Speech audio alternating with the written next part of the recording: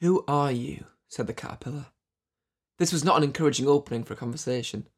Alice replied, rather shyly, I hardly know, sir, just at present. At least I know who I was when I got up this morning, but I think I must have been changed several times since then. "What do you mean by that?" said the caterpillar sternly. "Explain yourself." I can't explain myself, I'm afraid, sir, because I'm not myself, you see. "I don't see," said the caterpillar.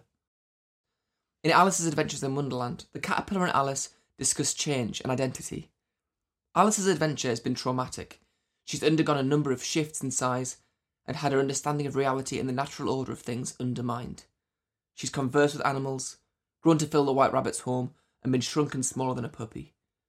The White Rabbit has taken her for Mary Ann, the housemaid, and she herself has tried to puzzle out whether she is Alice, Mabel, or Ada. She remarks, I wonder if I've been changed in the night. Let me think. Was I the same when I got up this morning? I almost think I can remember feeling a little different. But if I'm not the same, the next question is, who in the world am I? When change and subversion leads Alice to a crisis of identity, who better to converse with than a caterpillar? A caterpillar emblematic of total transformation. Hello and welcome to Grubbing in the Filth, where today we are discussing transformation.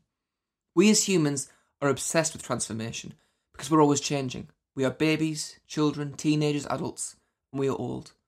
We talk about our younger selves in odd contradictory language. That person is who we are and who we were, both self and old self. Throughout our lives, we wonder what will happen when we die, when we undergo that final, most bizarre transformation. We have the capacity to speculate, to observe and question what is happening to us, but we are essentially unable to stop it. We are young, we grow, we die. And as such, our culture is rich with ideas of change, of transformation.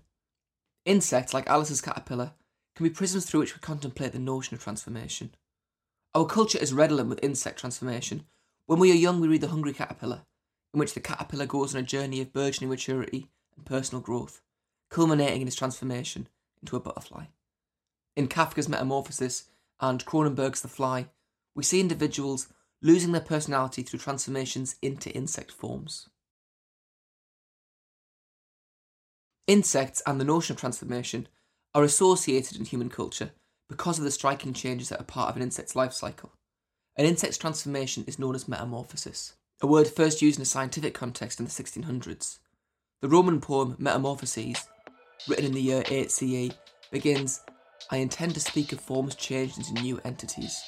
And now we will do just that.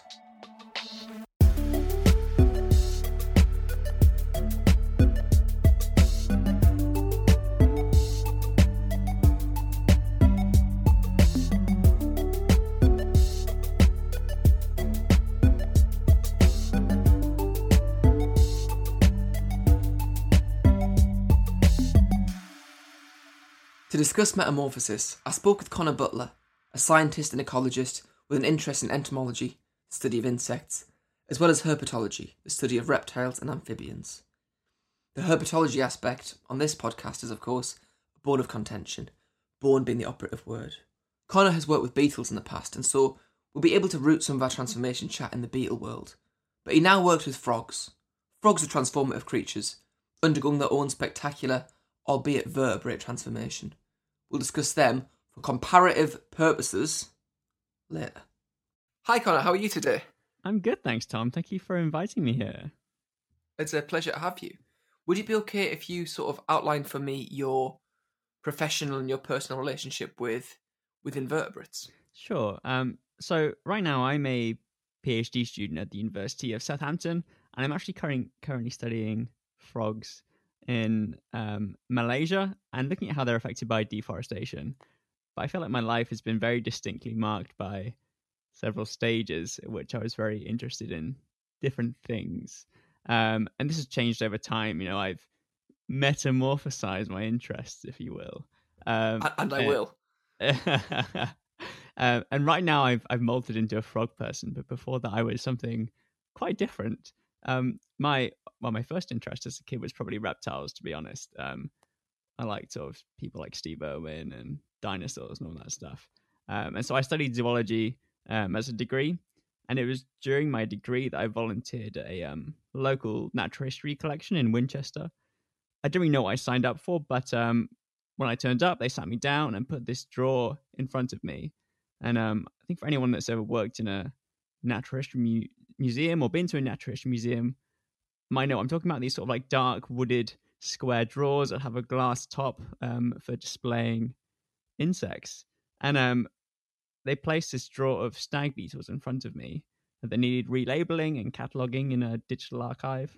And I was blown away. You know, I've never really appreciated British insects. I've never really seen a stag beetle in the UK. So for me, it was a total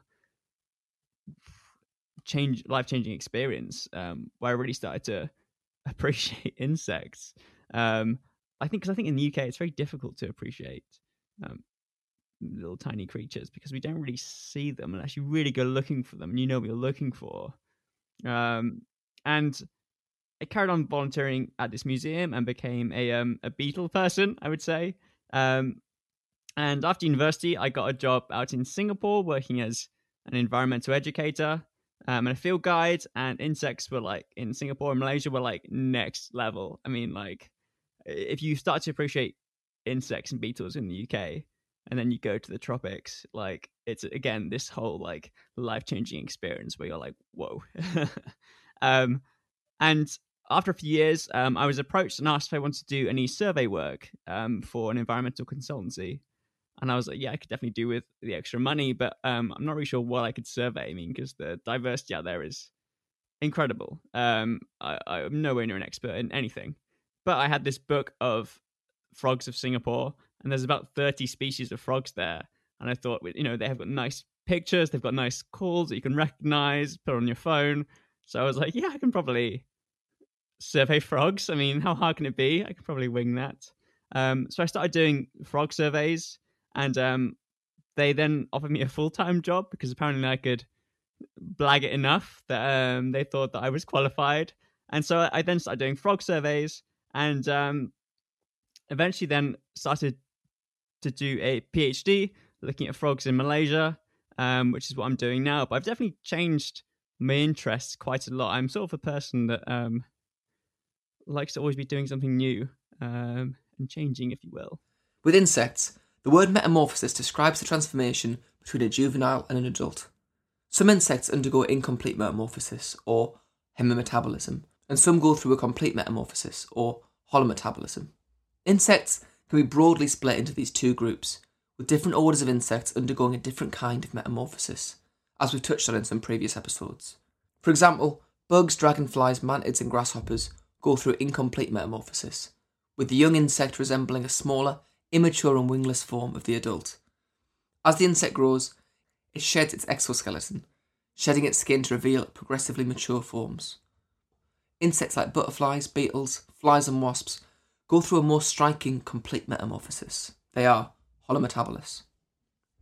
Holometabolous insects go through complete transformation by way of an intermediate stage. These insects all begin life in a larval form. This we might call a caterpillar, a maggot or a grub, depending on which order we're discussing. The body shape of different larvae varies, but it would probably be fair to say they are roughly worm-like and always wingless. Again, think of a caterpillar or a maggot. The larval form of an insect cannot reproduce but can feed. At this stage of an insect's life, it needs to feed extensively in order to gain the energy to transition to the next stage of life. Think of caterpillars, filmed at accelerated speeds, making their merry way through cabbages. When the larva is ready, it will need to enter the pupal stage of its life. For a caterpillar, its pupal form is sometimes called a chrysalis. The pupa is an outwardly inactive form, which is taken on by the insect and within which it will develop into an adult. You might think of Metapod from Pokemon. It may at this stage spin a silky protective covering for itself called a cocoon. Pupae do not feed and are broadly motionless. The appearance of the pupal form does vary among insects. Some are like hardened parcels or shells, without any visible hint as to the adult insect which will emerge. Some pupae already resemble the adult form of the insect. There's also insects that don't have any metamorphosis, and we call this ametabolous. So these are sort of primitive insects such as springtails and silverfish. Silverfish are kind of like, sometimes you find them in your garage, or like if you have basements or old buildings, they kind of live and feed on sort of rotting things. I saw one at a hospital once. it's encouraging that they have Yeah. methods of hygiene. But these silverfish, they undergo very little change over the course of their life. So we know that the hemimetabolous insects, the adult form and the juvenile form, and the kind of all the intermediate stages, it's living a pretty similar life. It's kind of, it's pretty set in its path. Whereas a holometabolous insect, like a butterfly, like a beetle, the juvenile and the adult live very different lives. And I wondered, why is this useful to the insect to have its juvenile form and the adult form living a different lifestyle? Yeah, I would say there definitely is an evolutionary benefit to it, or an adaptive benefit to it. Otherwise, it wouldn't have existed. And I think in the case of, let's say, butterflies, the caterpillars are feeding on leaves, on vegetation, whereas the adults are flying around feeding on pollen, nectar, and very different food sources. And that means that they're not directly competing with each other. If you think about, let's say, elephants, for example, elephants, they feed small elephants, big elephants, they eat the same thing. And often there's this competition for food, and it could mean that the juveniles die out because the adults eat the food, they don't get to it. And so by separating your juvenile food source with your adult food source, there's no competition, and it means that the juveniles have a higher chance of reaching adulthood. But obviously, there are also complications with this. So, for example, when I used to work as an environmental consultant in Singapore doing surveys, and we sort of assess how can we decrease the impact to wildlife. And part of it was looking at butterflies and thinking, okay, we need to plant both, make sure we sort of conserve both the food of the larval form of the butterfly and also enough flowers for the adults. So at the larval stage, caterpillars can be very picky about the species of plant that they feed on and that the adults will lay the eggs on. They could only have maybe one or two host plant species that they'll grow up on. And so we need to make sure that that habitat is conserved, as well as then having enough food for the adults. So because of that, they can be a risk of extinction because they are very specialized in their larval food sources.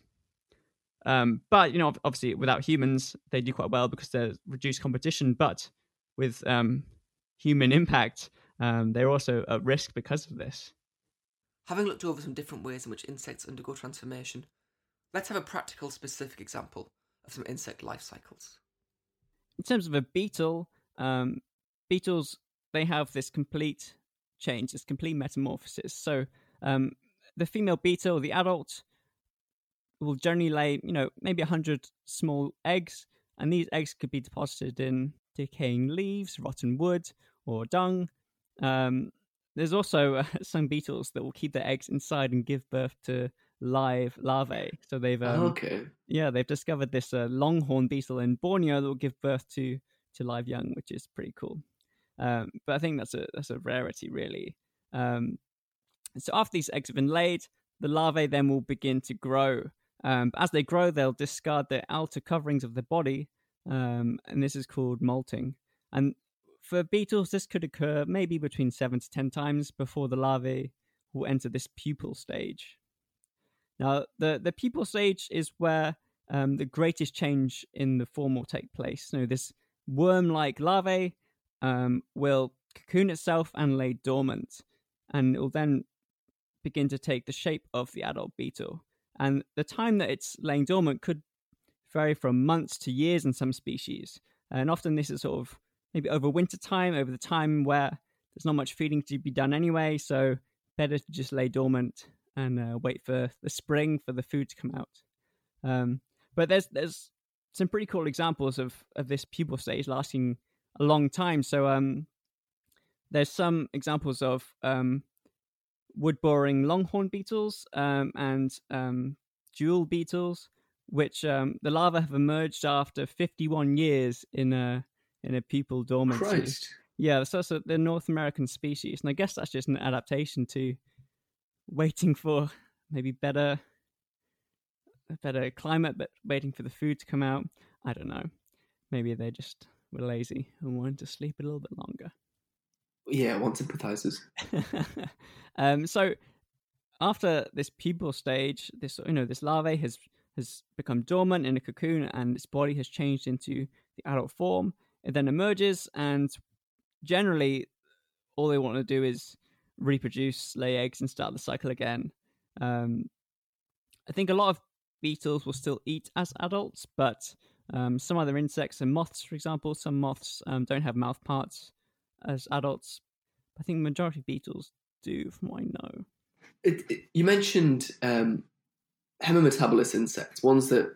So a hemimetabolous insect changes, it's not like a drastic change, is that right? It's kind of... It starts off looking pretty much like its adult form and just grows. Yep, so with hemimetabolous insects, they go through a gradual change as they turn into adults. So immature forms of these insects are called nymphs, and they'll gradually increase in size and change form. But generally, the behavior of the adult and the larvae are not as drastically different as those insects which undergo complete metamorphosis.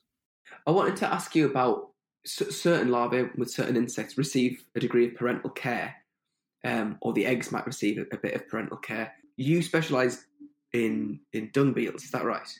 To some degree, I like dung beetles. I used to volunteer at the Natural History Museum in Oxford, and they did a lot of work in dung beetles there, which I was involved with, and I got really into them. So I kind of wondered, do beetle larvae ever receive parental care from the parent? Yeah, so to some degree.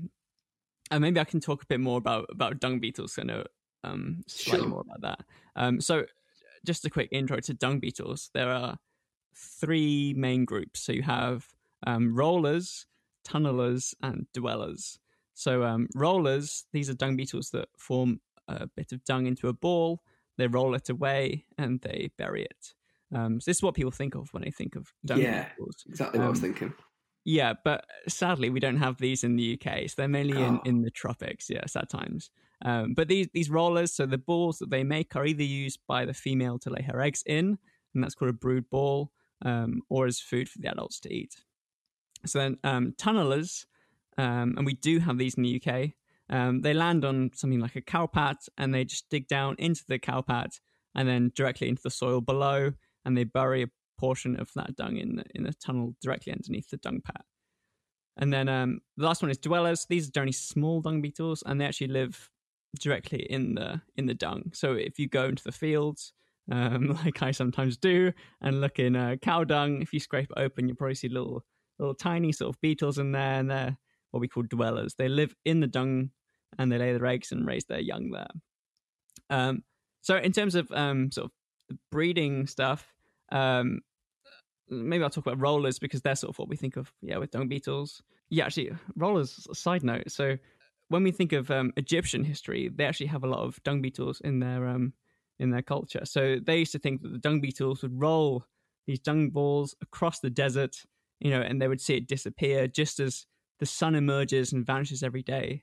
And so they actually had a sun god with the face of a dung beetle, which I think is awesome, because I think if I had to pick a religion, I know where I'm leaning.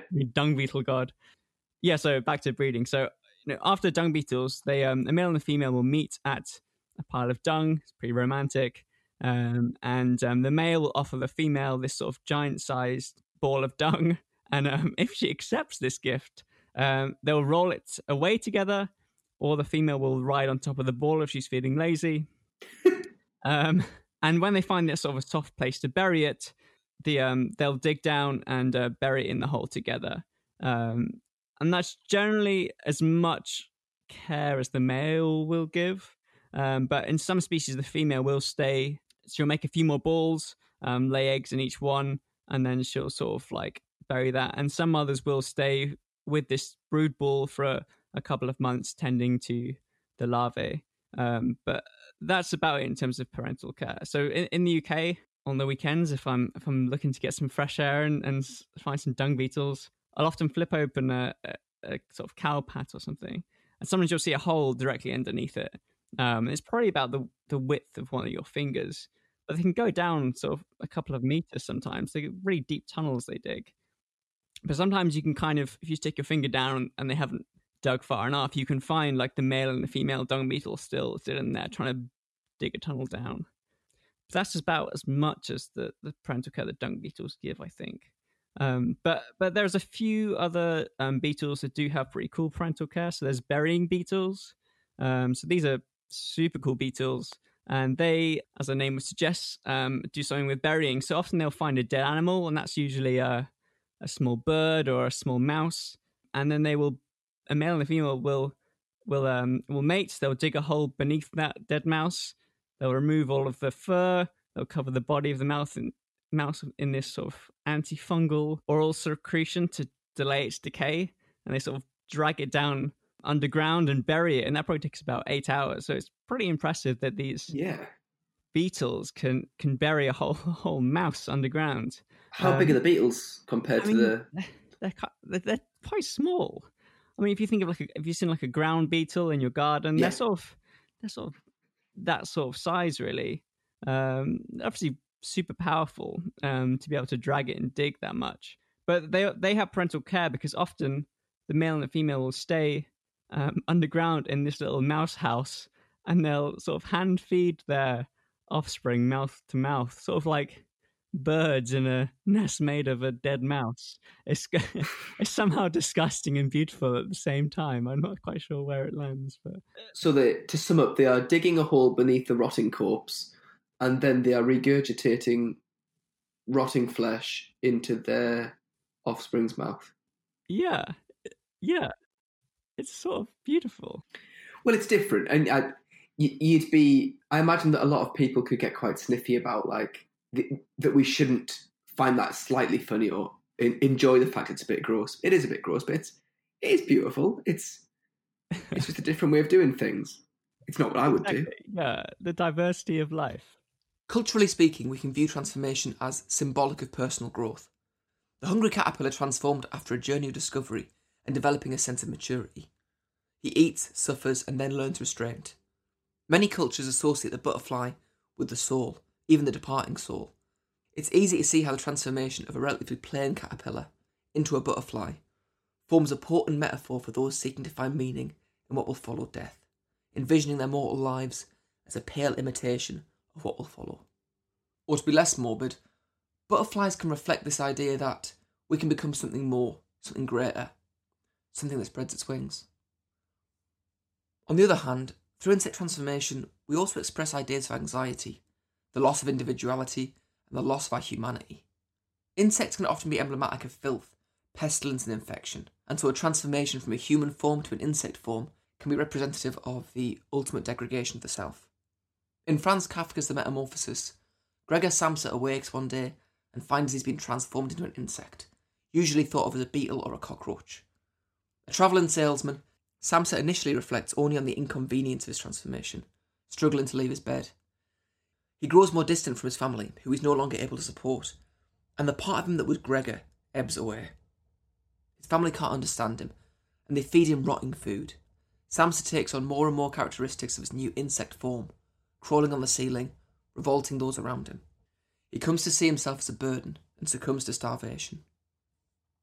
This story is subject to much criticism and interpretation, but at its core, we see an individual losing their role in life, losing their humanity and personhood. This is often tied to the grinding monotony of Samsa's work. The system in which he exists has deprived him of his humanity, reducing him to an insect, pestilent and repellent. The story could also be seen to reflect our fear of a personal downfall, or even the loss of one's self within the world of work. In David Cronenberg's The Fly from 1986, a remake of a 1958 film, Jeff Goldblum is a scientist who makes the big mistake of fusing himself genetically with a fly. As the film goes on, Goldblum's body and mind degenerate, and he becomes more fly than man. His transformation is visceral, disturbing. Jeff Goldblum rots on screen, losing his sanity, losing what makes him him, as he becomes the Brundlefly. The film plays on the fear we all feel of our body's failure, our fear of pain and illness. We worry about losing who we are physically and mentally as we age. In The Fly, Goldblum is fused with a fly because a fly is an animal small enough to realistically sneak into his teleportation pod, but also because a fly is symbolic of decay and unwantedness and absolute inhumanity. To become a fly is to be utterly degraded. If in the film Goldblum had fused with a grasshopper, the film would be a laugh. He'd hop about and he'd play a violin, and we'd all think he was a legend. But he doesn't. He becomes a fly. A creature we think of when we think about rotting bodies, feces, grubbiness. It's a world we're afraid to enter, but, in some respects, will. Here's something interesting about the fly. At the end of the film, Gina Davis smacks Jeff Goldblum and his jaw comes off, which is rough. But then, Jeff Goldblum, who is now a raw, scabby monster, begins to fall apart. He splits and we see a creature emerge, shedding Goldblum like an insect molting its skin or breaking out of its chrysalis. So then we have to ask ourselves, was the Jeff Goldblum that was speaking a moment ago a distinct entity from the creature within him? Has he finally become the fly, or has he been a chamber within which the fly has developed? Is the fly a new creature, or is that still Jeff Goldblum? Well, let's look then at real flies and think about this question of the individual. We have a maggot, which then becomes a pupa, from which emerges the fly.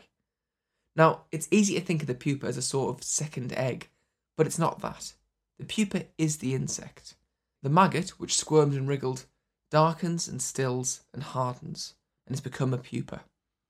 When a caterpillar becomes a pupa, the caterpillar skin is shed, and we see that inside that animal, which was crawling moments earlier, the pupa has formed. The pupa is the animal. And then, after it's developed, the adult emerges from the pupa, bursting from the pupal exoskeleton, which is now redundant. It's difficult to come to terms with the transition.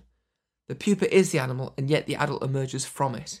The exoskeleton, which must be shed for the insect to develop, becomes redundant at each stage of the process. But in the days before a transition, we have that strange time in which the new creature has already been largely assembled within the exoskeleton of its previous form. So, at the climax of The Fly, in theory, though we see the humanoid outer shell of Jeff Goldblum, Jeff has become the Brundlefly within the old skin.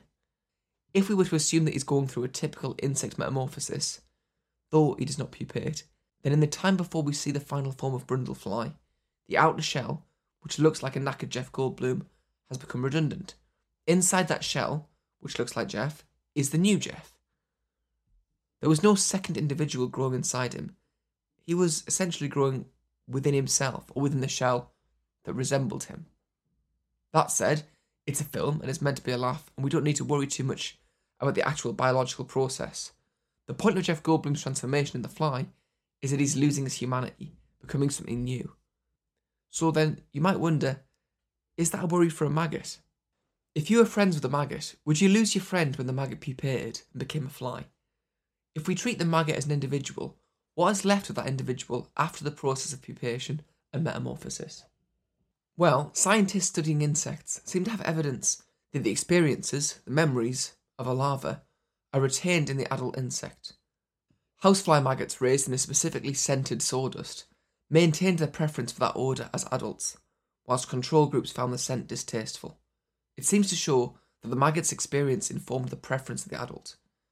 In a similar experiment, scientists exposed tobacco hornworm caterpillars to the smell of ethyl acetate, a chemical used in nail varnish removers, alongside a mild electric shock. Caterpillars are typically indifferent to this smell, but learn to associate it with the discomfort of the shock, and would therefore avoid it. After pupation, this aversion to ethyl acetate was retained in the adult moth. This would suggest that memory is something which is retained despite the breaking down of the caterpillar body and its reassembly as an adult.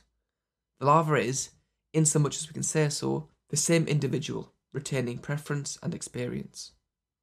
Okay, here we are, at the precipice. We're going to have to talk about vertebrates. In all seriousness, they're interesting, and I do like frogs a great deal. I know it's drifting from the podcast's invertebrate theme, but it's exciting and, I think, justifiable. Yeah, let's shoehorn some frogs in here. Let's do it. So I've made the executive decision that I'm allowing frogs on the principle that we can compare them to invertebrates. They eat invertebrates and they're therefore related. And also, you mentioned that you were, as when you were young, you were into lizards, and that's kind of your way in. I feel like there's a certain category of animal that feels kind of alternative, and that Yes. people get it.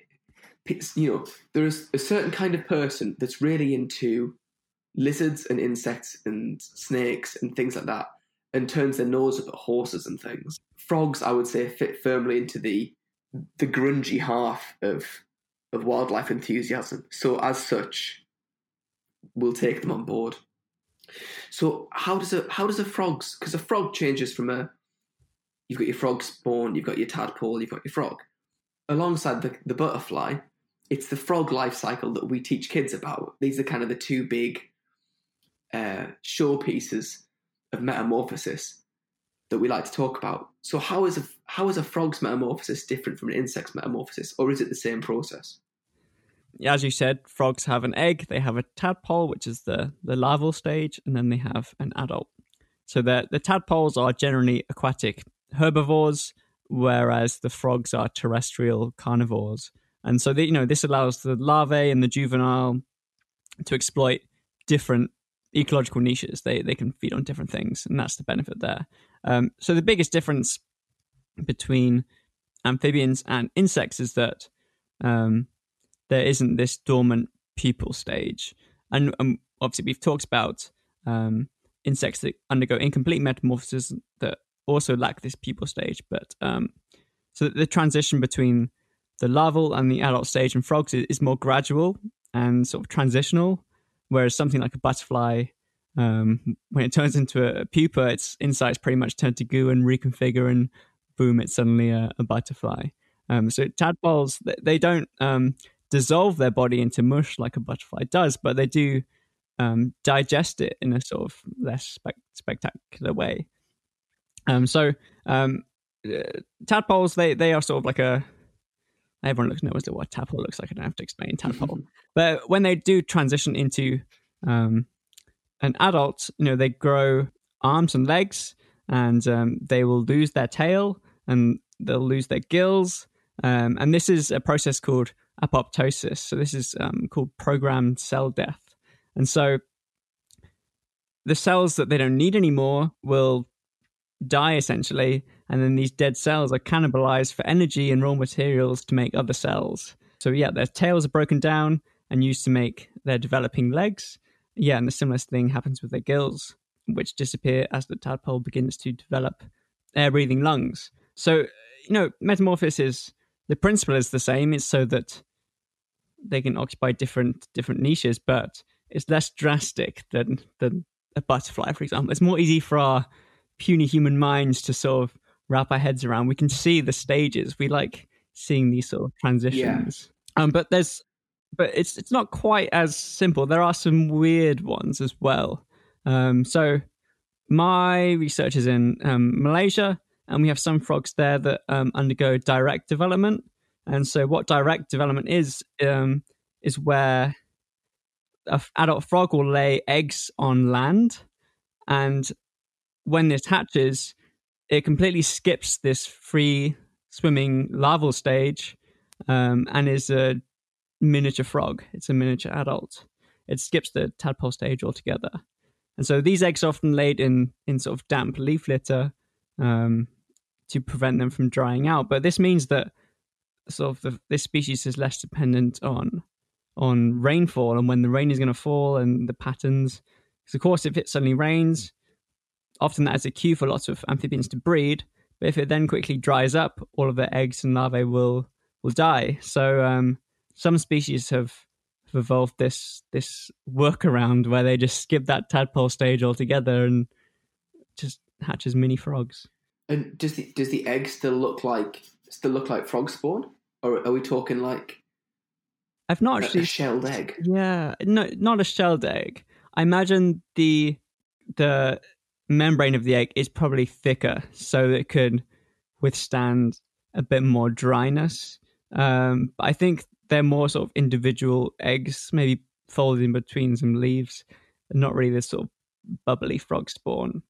But they're quite understudied. We don't really know much about them, really. But there's also amphibians that produce live young as well. So there's certain salamanders that the fertilized eggs will develop inside the mother's oviduct, and will then give birth to fully metamorphosized juveniles.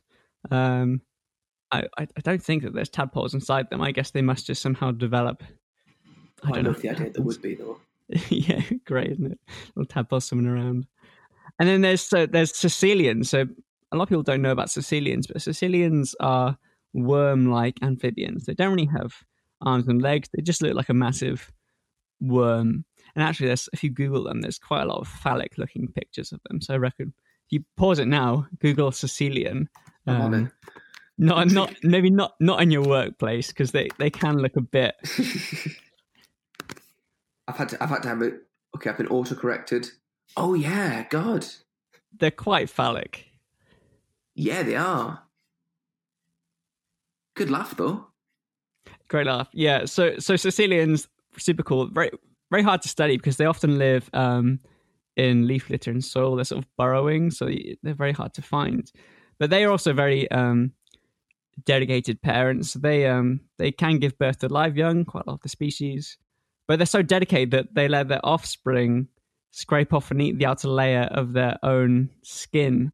And they don't even complain about it. I mean, it's no skin off their back. But caecilians, super cool. And I really want to see one day.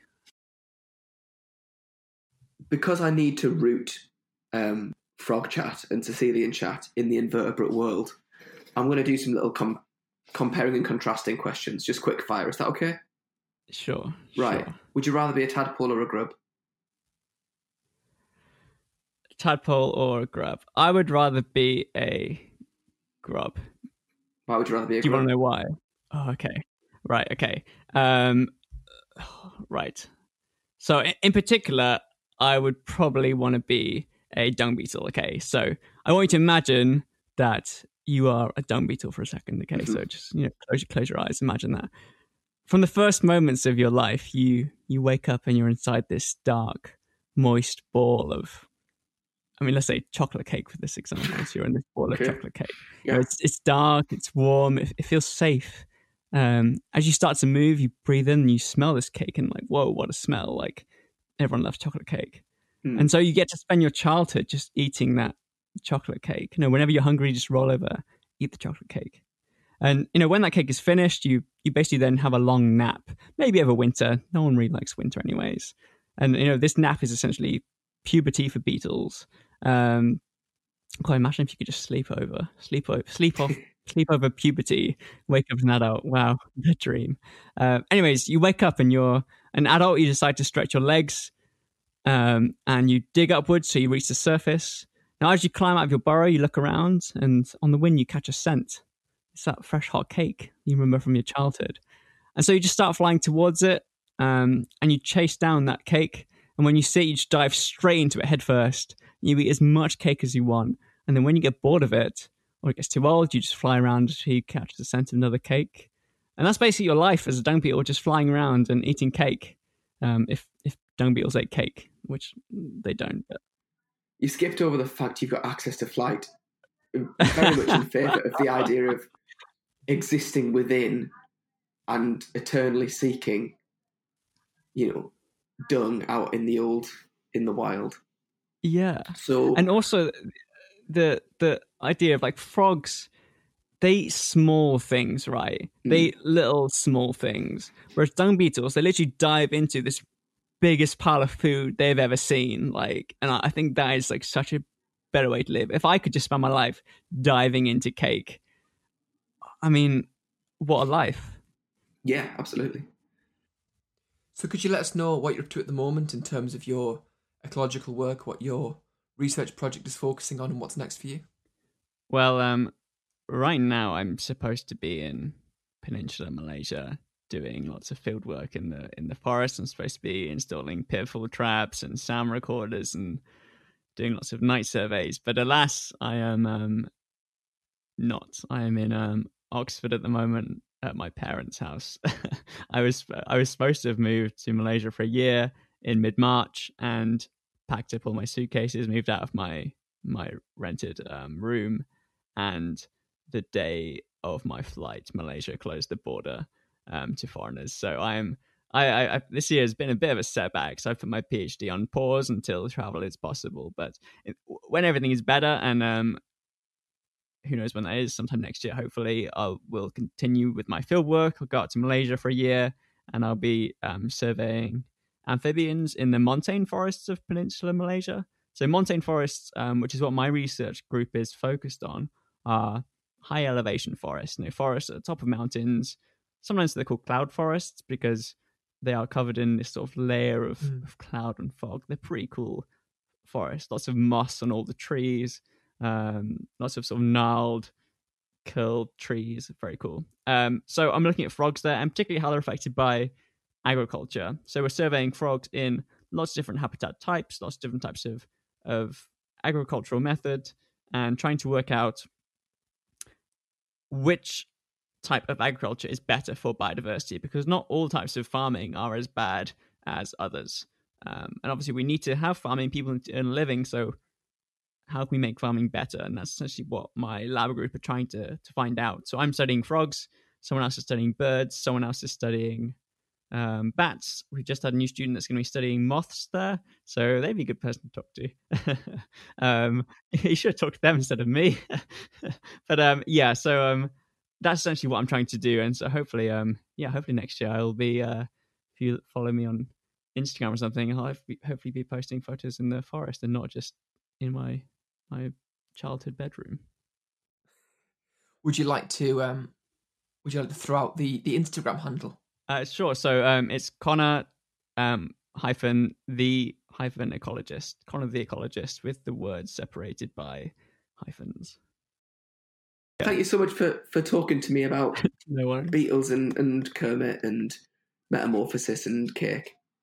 Thank you very much for your time. I appreciate that it's a Saturday night. I'm sure you've got better things to do. Although, given the lockdown, given how things are going at the moment, maybe you don't. But I do not. I absolutely do not.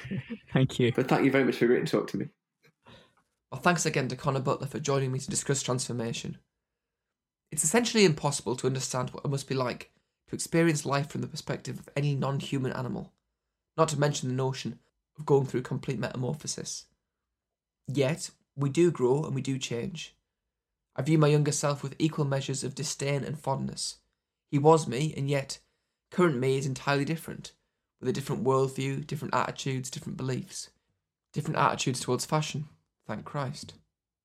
It's an unfathomable thing, metamorphosis, and something we continue to strive to understand. I can't say that thinking about caterpillars, flies, or even frogs gives me any great perspective on my personal development, but I find it an utterly engaging topic, and it's interesting to think about. We do incline as people to having an obsession with the passage of time and with our aging and our development, but hopefully my mind and body aren't on the turn quite yet. I hope that you're not becoming a fly and that you'll listen again next time.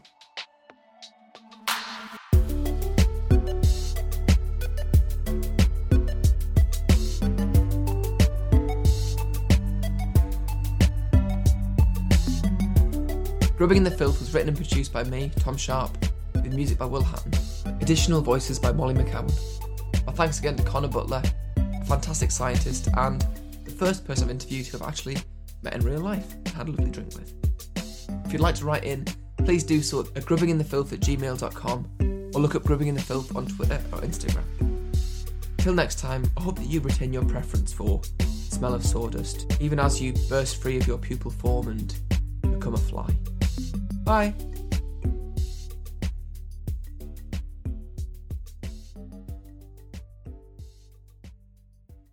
What's you got the frog chorus, you've got Mr. Toad, what other fictional frogs are there? Jeremy Fisher from Beatrix Potter. What's that puppet frog? Oh my god. Oh, Kermit. Kermit, how did I forget Kermit?